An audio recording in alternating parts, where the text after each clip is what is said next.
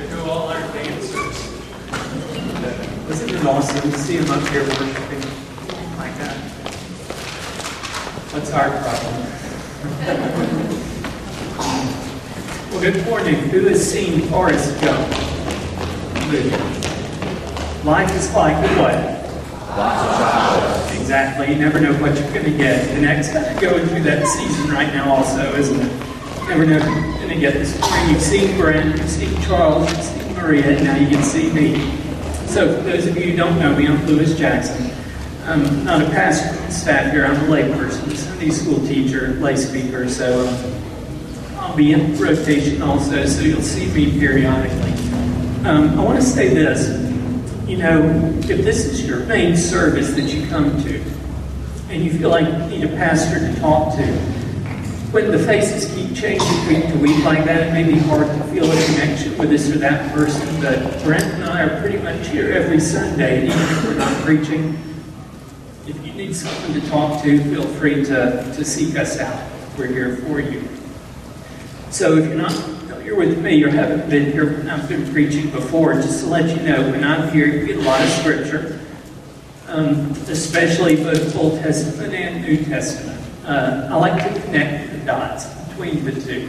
A lot of times, especially in a contemporary service, Old Testament kind of gets pushed to the side, but there's an amazing synergy between the two of them. Repeat after me. The Old Testament is the New Testament concealed. The New Testament is the Old Testament revealed. There's an amazing synergy, and that's another thing you get with me. You get the repeat after me thing sometimes also. And comic strips. Pearls Before Swine, my favorite comic strip. Is it a shameless gimmick to put it in a sermon? Yes. But some of you tell me you like it, so I'm going to keep doing it. And in this comic, if you're not familiar with it, there are three main characters. There's Brad, who is very self-centered, self-absorbed. He kind of represents the will. I want this. It's all about me. Goat is the intellectual one, and he represents the mind. And I think the pig is kind of dim-witted, but with a really, really good heart, and he represents emotion, or I feel. So we got one of these coming up soon, where it's Rat and Goat talking to each other. That was cute. There we go. Rat says, I just gave money to charity. Goat says, that's wonderful. Virtue is its own reward. Rat is surprised. You mean down the road there's no cash in it for me? Nope, you do it just for the joy of doing it. So it's like I set fire to the money. Let's start over. And today we are talking about generosity, and it's from the book Enough we're using for the sermon series this time of year. And it's not just about money when we talk about generosity. It's more than that. It's everything. It's our time, our gifts, our service, all of those things. When you think about it, God is the ultimate giver, right? He gave us everything. The earth, our gifts, our abilities, our talents. He gave us the people we love, family, friends, and each other. And most importantly, eternal life with Him, Jesus on the cross. Whose image were we made in? God's, right? And so if God, if that is His character, to be a giver and to be generous, isn't it our character too? It's supposed to be, right? It's supposed to be our character. The problem is we're not God. So we struggle against these worldly tendencies and sinful tendencies that we kind of call the flesh. Say that. Say flesh. Flesh. I did that for my daughters. They hate that word. It makes their skin crawl. And the thing is, we have those tendencies, and it's made worse by the world, the culture, and the enemy gets in the mix also. So we start to hear these voices, and I'm not talking about mental illness. I'm talking about the things that motivate and drive us that are just part of being in the flesh, and it comes with that. And these things come against our natural tendency to be generous. One of them is the voice of fear. The voice of fear says, if I give, there may not be enough left for me. The other is self-gratification. If I give, I won't have enough for the things I need to make me happy. Now, those two things sound similar, but they come from a different place. Fear is one, self-gratification is the other. And we deal with both of these. We got another before swine comes through. And this is where a rat is taking nursery rhymes and putting his own spin on the nursery rhyme. So, old Mother Hubbard went to the cupboard to get the poor dog a bone. But when she came there, the cupboard was bare. And so the poor dog had none. And then Rat's response. Old Holly Dolly saw this as folly. To live with a woman so rude, I'll teach you a lesson with this Smith & Wesson. And Hubbard discovered more food. Great. Robbing old ladies. Hey, she was holding out. And the thing about it is, so do we. We kind of hold out. We hold out on God in our giving a lot of times. And it's because of this fear and the self-gratification thing that rise up within us. But we acknowledge it or not, they're there. And let me give you an example of what I'm talking about, because this is one where maybe all of you have been there before. Someone you don't know asks you for money on the street. Or you're driving past someone who's there on the side of the road with a sign asking for money. We deal with that a lot, right? And it makes me think of the time a year ago, Abby's school choir had a concert at First Baptist, Christmas concert, and I was walking back across the courthouse square to get to where I parked. And as I started across the courthouse square, there was a guy towards me, and I kind of know what's about to happen, and it does. And he's asking for money, and he also prefaces it by saying a lot of things about me. But you look like the kind of guy saying nice stuff, warming me up for the pitch, right? What goes through our mind in those moments? Several things can, right? We're thinking, is this a scam? What's the money going to be used for? Is it going to go for this or that I don't want it to go for? It's not going to go for the food they're asking for or the gas that they say they need. If it is November and you've been hearing some of these, you may even think, this is good stewardship to give money in this kind of situation. And our mind even goes to other places too, doesn't it? We can start thinking things like, is this person here making bad choices in their past? And they need to learn a lesson. Is this going to teach them to improve so that they don't have to be out here asking for money? We think these things, right? And what I really struggle with is when someone parks their kids beside me. They're asking for money, or their dog. And you see that too, right? It's manipulation.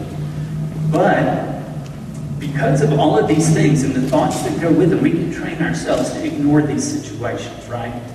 To tune them out, to automatically drive past, don't make eye contact, keep walking. This is how we respond a lot of the time. Is it possible that sometimes in those moments, it may be more about God and us than it is about that person?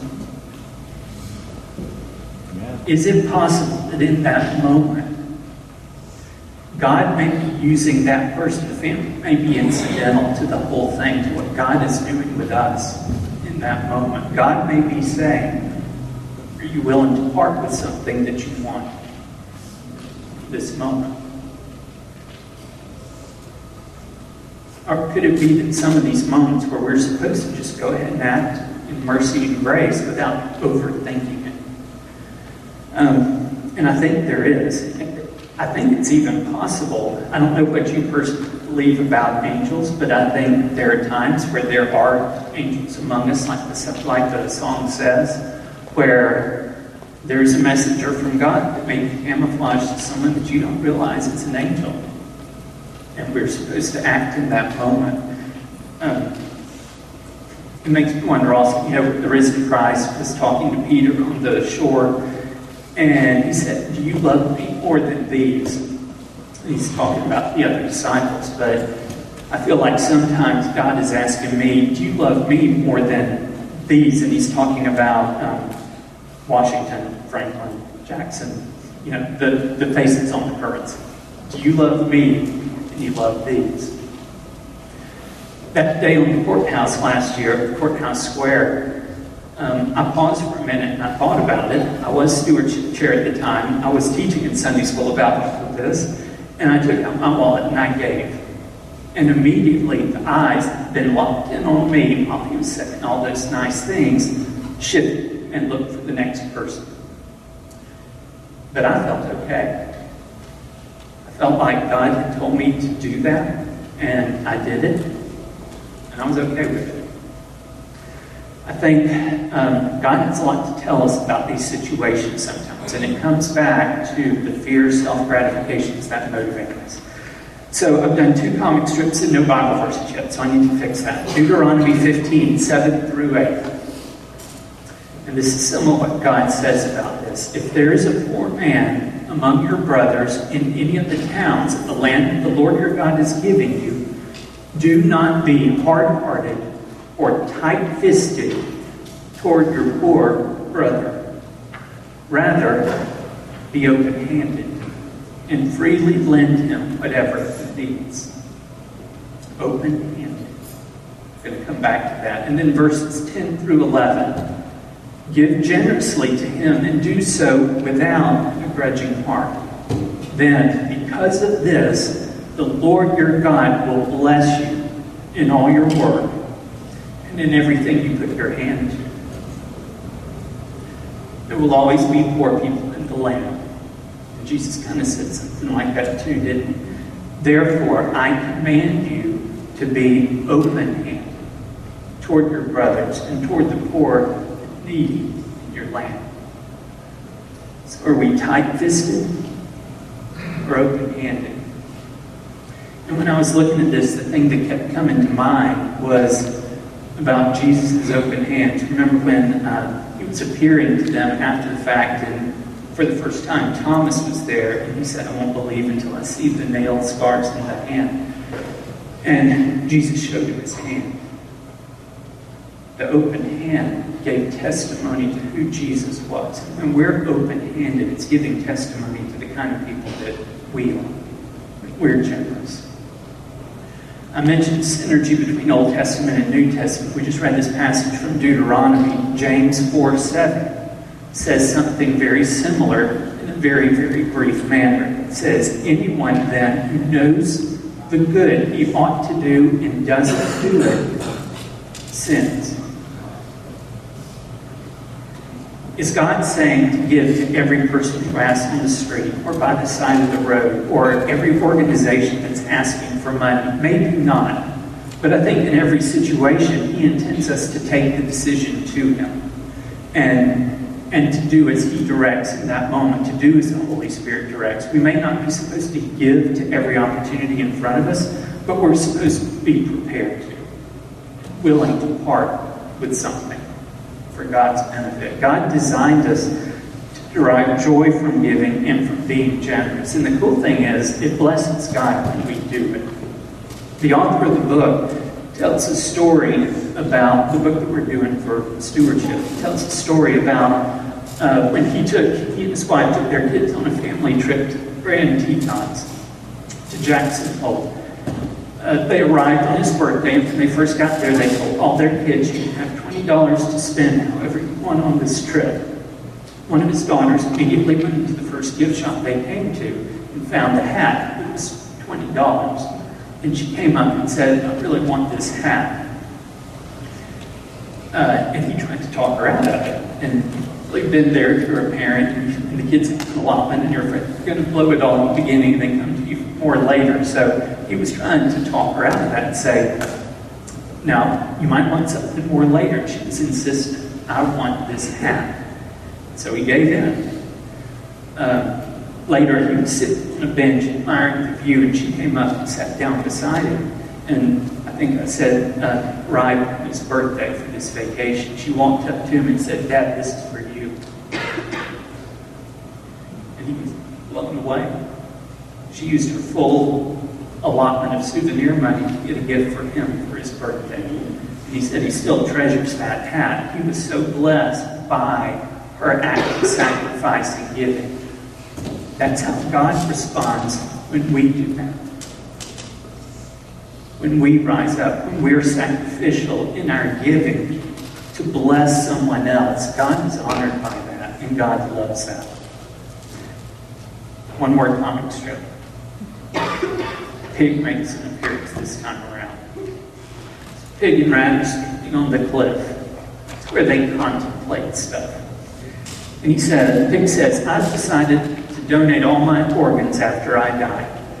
And rat typically asks, why? Because if I do it before I die, it'll kill me. Sometimes you ask stupid questions. The thing is, rat is asking the question that most of us would ask. Why would you do something like that? For pig, it's intuitive. Of course he's going to do that. What he hears in the question is logistics of the timing of it. Pig never questions the act of doing it, because he's so giving. And for us, generosity should be reflexive. It should be the kind of thing that we do reflexively.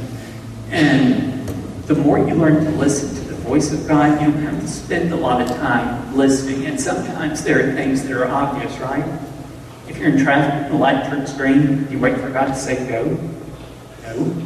Oh, no. Well, some people do. And that's why we have horns on our cars. But off the cell phone and drive where you go. The girls hear this all the time from their father when he's driving. 1 John 4:19, we love because, why? He first loved us. He initiated. Now we love because that should be our response.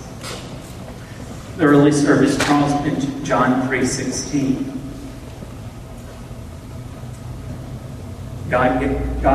Jesus laid down his life for us. It's the most famous verse. I just can't come up with it at the moment. It's not on the screen. You know what I'm talking about, though. Because he loved, he gave.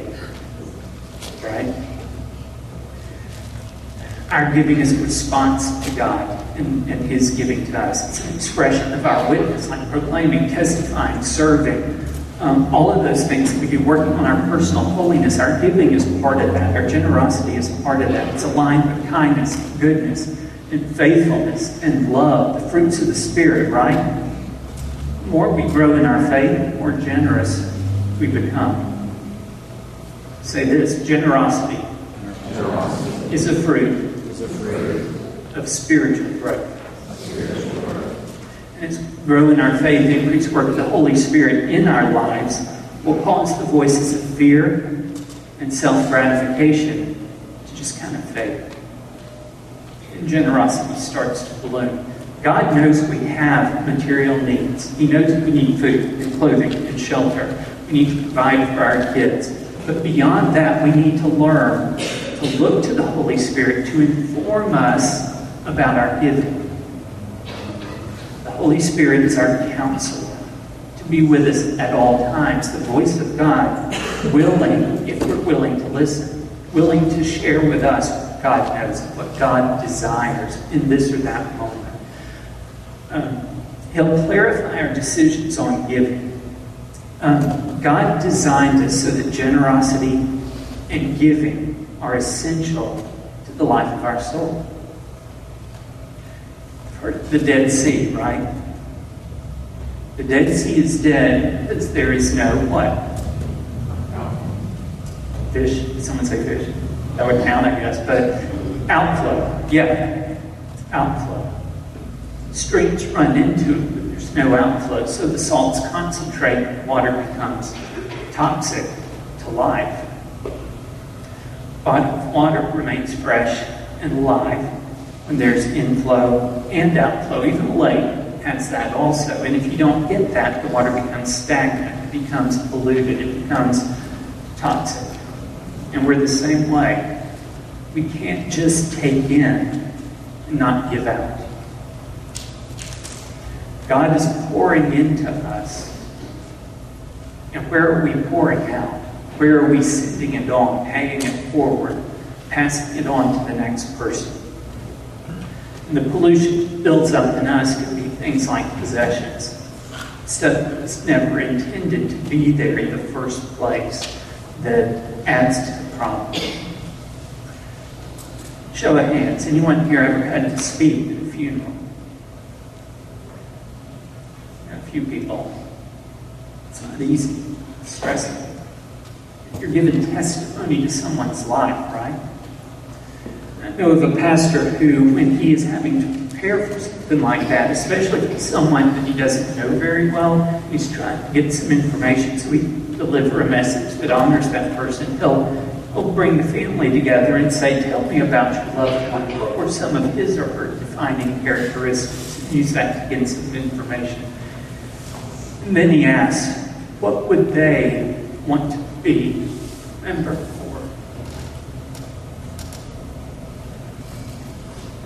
And each of us have to realize that one day someone's going to get up before a crowd of people and talk about us. Is generosity something we want to be remembered? I want to mention a couple of things logistically for today. One of them is about the whole Commitment Sunday thing. I was stewardship chair for 3 years, coached it the last year with David.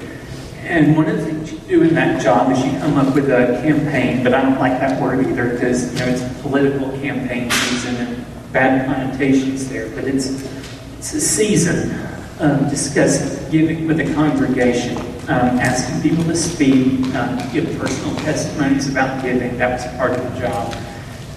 Motivating the congregation to pledge and to give. That was part of it also. I don't think I was very good at that because I got the impression I was supposed to be really, really worried about how much money came in on Pledge Sunday, Commitment Sunday. I could never get all that worked up about it.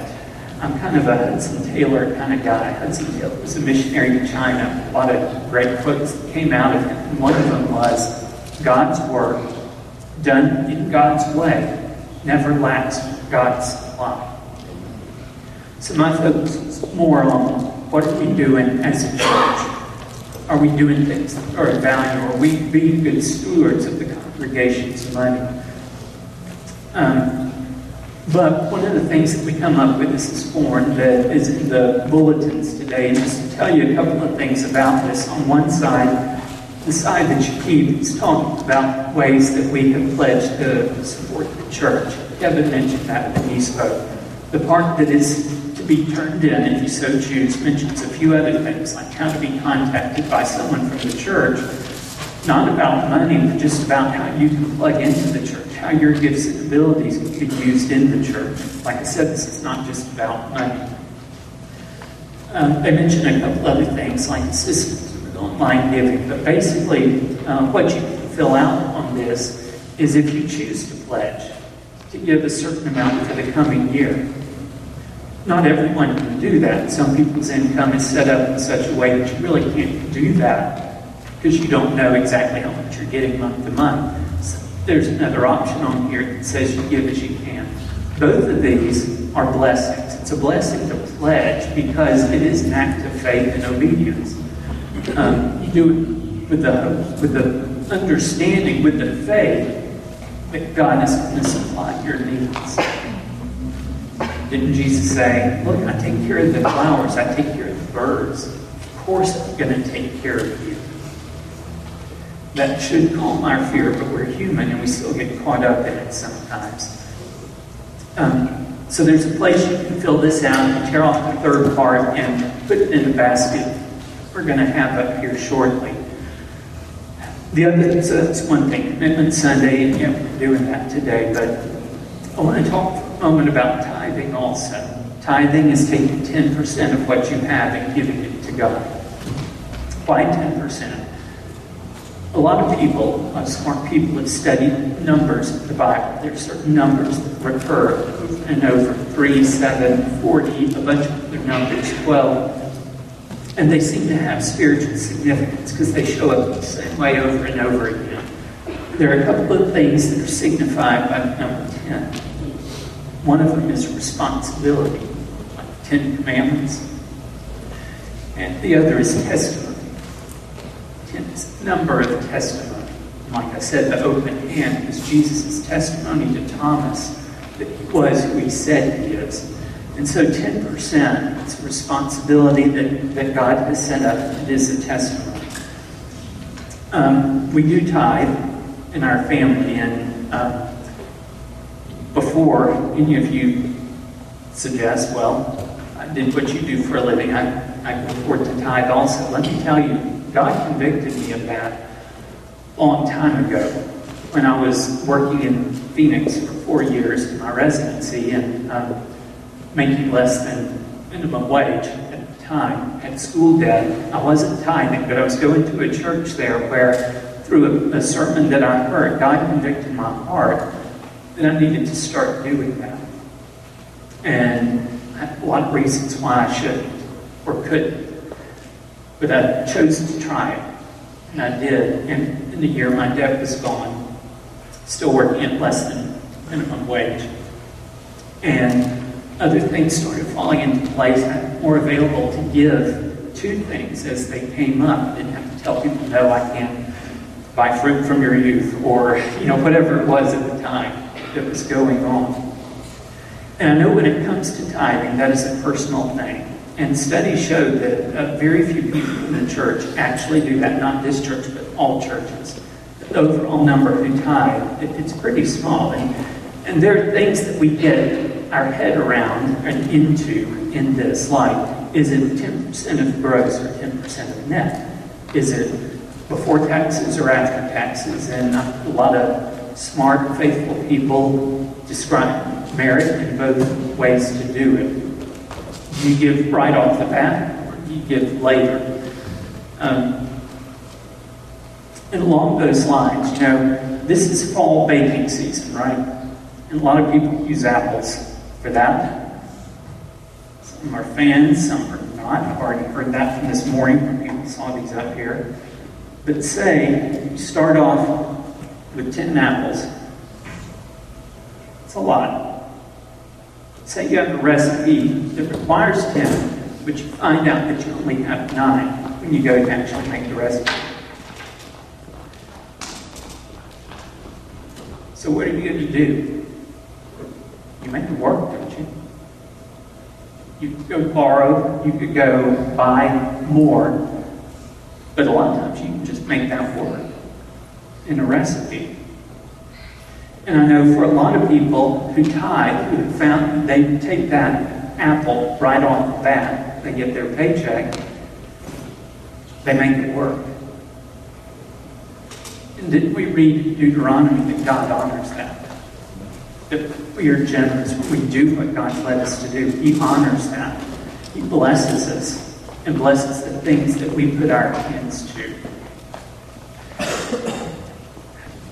Our generosity is led and informed by the Holy Spirit. It's a response to the overwhelming generosity of God. It should be reflexive. It should be something that defines us. We're not supposed to give till it hurts. We're supposed to give till it feels good.